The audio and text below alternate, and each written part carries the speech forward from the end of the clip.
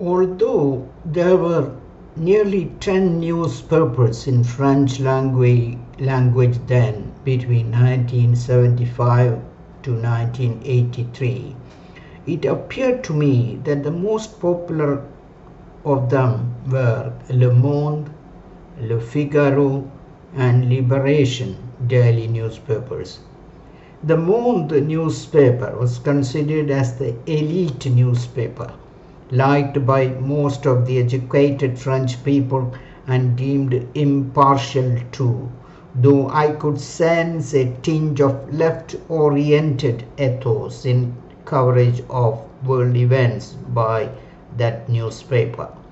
Figaro newspaper was considered as frankly conservative Christian and rightist in coverage of world news, while Liberation or Liberation was outright left-oriented and anarchist and revolutionary to some extent, and popular among the university students and youth in general. There was another weekly by name Canard Enchaîné, or Chained Duck in English, that was extremely popular among the higher strata of society and intellectuals, and were viewing all world and French events with an eye on sarcasm. Since the French language used in that sarcastic weekly was too complicated, I was not qualified enough to enjoy the sarcasm of most of the items covered by that weekly, though. There were hundreds of posh-looking and stylishly packaged weeklies and periodicals, and a large number of them were focusing on fashion and woman-centered, with no dearth of stylish weekly focusing on sex-related matters. And since there was no censoring of sex-related issues in magazines and periodicals like Playboy, etc., they were doing roaring business then.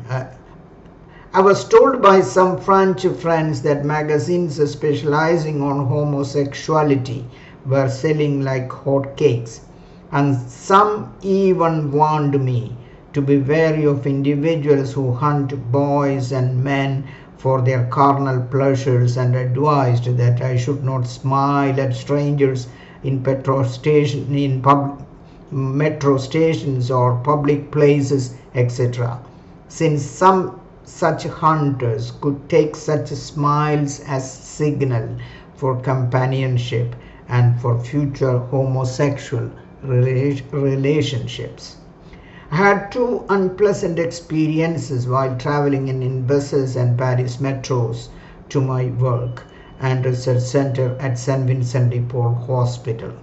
For some strange reason, some seemingly well-dressed and gentlemen look-alike persons used to come too close to me and trying even to grope me in one pretext or the other, and I was twice to move over to a safer place in a bus as well as in the metro compartment to avoid getting harassed.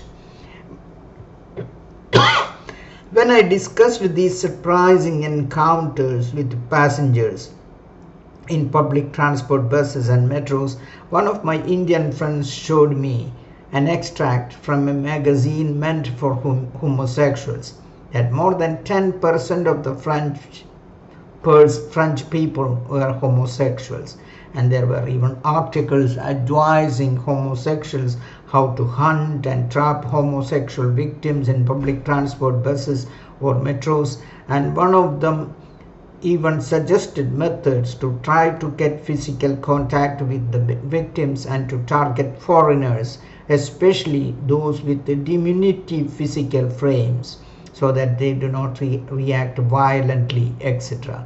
When I mentioned about such unpleasant experiences to my friend and colleague Alan of St. Vincent de Paul Hospital, he said with a smile, "Such perverse and sick persons can be found even among staff of our hospital," and gave me the advice to prevent such unpleasant incidents in future Just have a serious face and whenever possible avoid eye contact with others in public places and avoid visiting shady places like Saint Denis, Pigalle, Barbès, Rochechouart, etc. etc.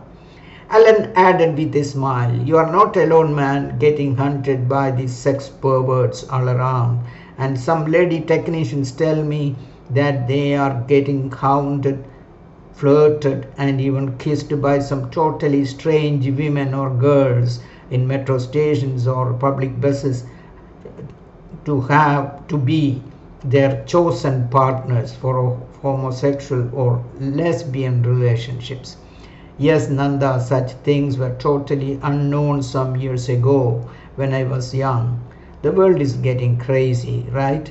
No one knows the real reasons, though, for change in behavior of human beings. Some people tell me that they have bought a spongy girl or woman model at home to flirt when they don't find a suitable partner or girlfriend. What can you do when people get crazy ideas and thoughts due to unexplained reasons? There are cracks or crazy people everywhere, right? Alan summed up the conversation. Of course, use of addictive and hallucinogenic drugs rampant in society is making such cases on the rise, perhaps.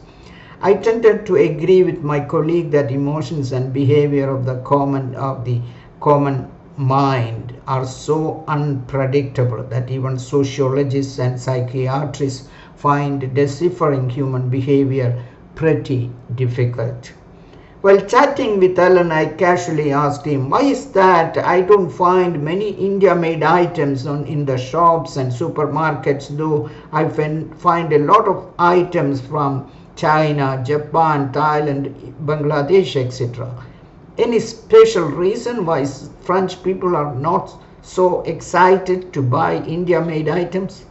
Alan said, "I did buy one India-made shirt at a supermarket as a bargain offer, but sadly, after 2 days, the buttons of the shirt came off. And that shocked me, really. Indian product manufacturers must pay special attention to the small details and entice the buyers with good offers, but with good quality stuffs too, to have a place in the international market. Such minor things can make lot of difference, Nanda," Alan said. "So I hope the Indian manufacturers take cue from the advice given by my friend for capturing French market." But at one time the Japanese items were not in craze, and it was they were treated as as third grade or fourth grade some years ago. But what they did is they improved the quality, and they improved the quality to such an extent that they even removed the competitors from the market, and they are now considered as top quality stuffs. So that is the way for India to do to capture the market, or else India could be left much behind in the marketplace too.